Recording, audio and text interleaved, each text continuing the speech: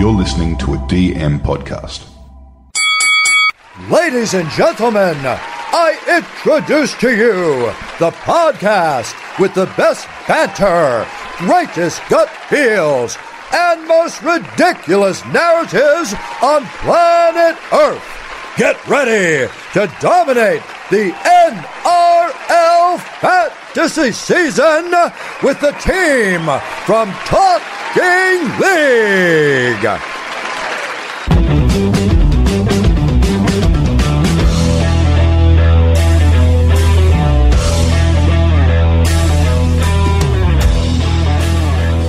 G'day guys, welcome to Around the Traps. I'm your host TK. This is going to be your weekly NRL fantasy sources. Well, pretty much everything that I find from all the different media outlets. Hope you're enjoying the team previews. This week we dropped the Storm, Panthers and Cowboys. And next week we'll drop the Raiders, Bulldogs and the Tigers.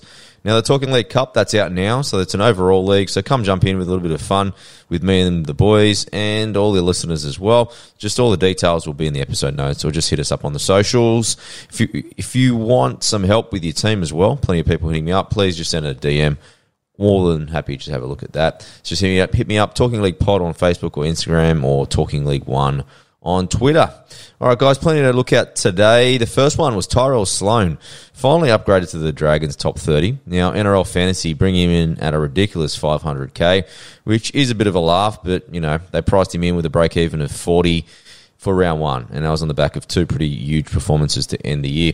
Now, he's got great potential, but no guarantee to start. At this stage, it's between him and Cody Ramsey, and Hook has talked about that defensive side of the ball. Corb's brought that up in our podcast earlier in the year, but just look at his critique of Matt Duffy. So it's going to be very, very interesting. Cody Ramsey's very highly rated down there as well. But Sloan, the sample size is pretty small. As I did mention, he did finish the season strong. He had scores of 59 and 66. But what you got to have a look at is the first score was against the Cowboys with nothing to play for. The second was against the Bunnies with pretty much their entire first team rested. Now, Sloan does rely on tries for his stats. At the moment, he's averaging 1.2 try a game. His base for a kid's not too bad, 107 metres gained and 2.6 tackle breaks. Now, he's 19 years old, so his fantasy relevance, I do think, will come, but not for round one. So I think in draft, you might want to pick him up at, you know, somewhere sneaky around that 8 or 9 mark if you can get him. But for more info, hit us up on the preview pod that we did for the Dragons. That's the first one for the new season. Now, one of our listeners, Nathan Sheaf, he passed on a great article from late last year that I missed, and it was with an interview with Cowboys' Tom Gilbert. Now, Tommy speaks of training on a left edge with Val Holmes and Scott Drinkwater. Now, he's at a very reasonable price of $458K for a dual mid-edge with a break-even of 37. He was highly regarded at the start of last season, someone we were looking forward to picking up, but he had a few injuries that really slowed him down, and then when he came back, he played mostly at prop with a 40 average from the 54 minutes that he played, but very busy, got a PPM of .74. Now, looking at his past stats, 2020, he played 4 games in the second row for an average of 45 from 59 minutes, so he can really score, so might be someone that we can get a little bit of value, and with the Corona ball coming up, he's got that duel, so let's keep him on the radar for the trials, and also that very interesting competition for spots with guys like Nanai and Lukey. That's also in there for the edge. So the edge for the Cowboys could be quite spicy, but you know, you probably don't want to load up on too many Cowboys given the erratic nature of Todd Payten. Now, sticking on the Cowboys, they've signed former Manly fullback Brendan Elliott. He's last played in 2020, so I think he played Queensland Cup. No real fantasy relevance, so stay away from him. He averaged 25 from 8 games, mostly from fullback. I do like the look of Hammer, so I do see plenty of value there. So we're going into detail on our Cowboys pod that we released on Friday. Now, Kevin Walters, the Brisbane coach, he fronted the press for about 6 or 7 minutes. If you want to check out that interview, just go on the Broncos website. I think it's also on NRL.com. But he did talk, he had plenty to say actually, and he was talking about their 13-on-13 post-session and the improvement he's seeing in the team. Probably the main notes is he's still got no idea who the number 6 will be, so the trials will be the teller. He wants the number 6 to focus on defence. So he also spoke that Adam Reynolds and Kurt Capewell will have an influence. Capewell will line up on the left with whoever is 5'8" as well. A good one was a huge rap for Jordan Pereira. So he's switched over from the Dragons, and he had a huge rap for his attitude and performance at training. So it does look like he's a front runner for a wing spot. Now, he's a juicy 327K. He's only got a break even of 26, and a very low ownership at 0.5%, 0.5% pretty much. So could have a pod in the making, especially when you consider similar price guys. Nick Kotrick, 369k with a dual. He's 7.5% owner, and Xavier Coates, 330k. He's moving over to the Storm. He's 31% owner. So if you're looking for maybe a little bit of spice, a little bit of a pod, keep an eye on Jordan Pereira during the trials. Last year, he didn't get much of a crack on the Hook at the Dragons. Hook was pushing a lot of the younger guys, but he played 4 games for a 27 average, which probably helps us a little bit when you think about his pricing. 2020 he averaged 34 a game, but it was literally just in base. He only scored 1 try in 15 games. He averaged 167 metres gained, 5 tackle busts. While having a look at 2019, he averaged 39, where from 11 games he actually scored 5 tries, and his base was 136 metres and 5.8 tackle breaks. So he's a very strong carrier of the football, and he could be there in round 1. So it is food for thought for an alternative to Coates. You know, generally, Jordan has been a right winger, which would mean that he would play outside of both Reynolds and Staggs. So that's the kind of try-scoring side that you kind of want to be lining up on. Walters also spoke about Selwyn Cobbo. He's been alternating between centre wing and fullback, and he also broke some unfortunate news that Tessie New's father had passed away. So who knows? We wish him well, but that could delay News pre-season a little bit as well. He gave a nice rap to rookie halfback, Ezra Mem, who is very highly rated. He's 19 years old. He's been with the Broncos since he was 13. Now, he's in Trust Super Cup Rookie of the Year. In 11 games last year, he had 13 tries, 8 try assists, and 7 goals. He's on the smaller side. He's put on a little bit of weight. He's 85 kilos now, but Walters talked about giving him plenty of time in the trials, and he ended with a quote, "If you're good enough, you're old enough." So it could be a bit of an old school analogy there. So he's going to get a fair crack in the trials. One for the Black Book at 220k, so it could be a nice emergency if he does get a crack there.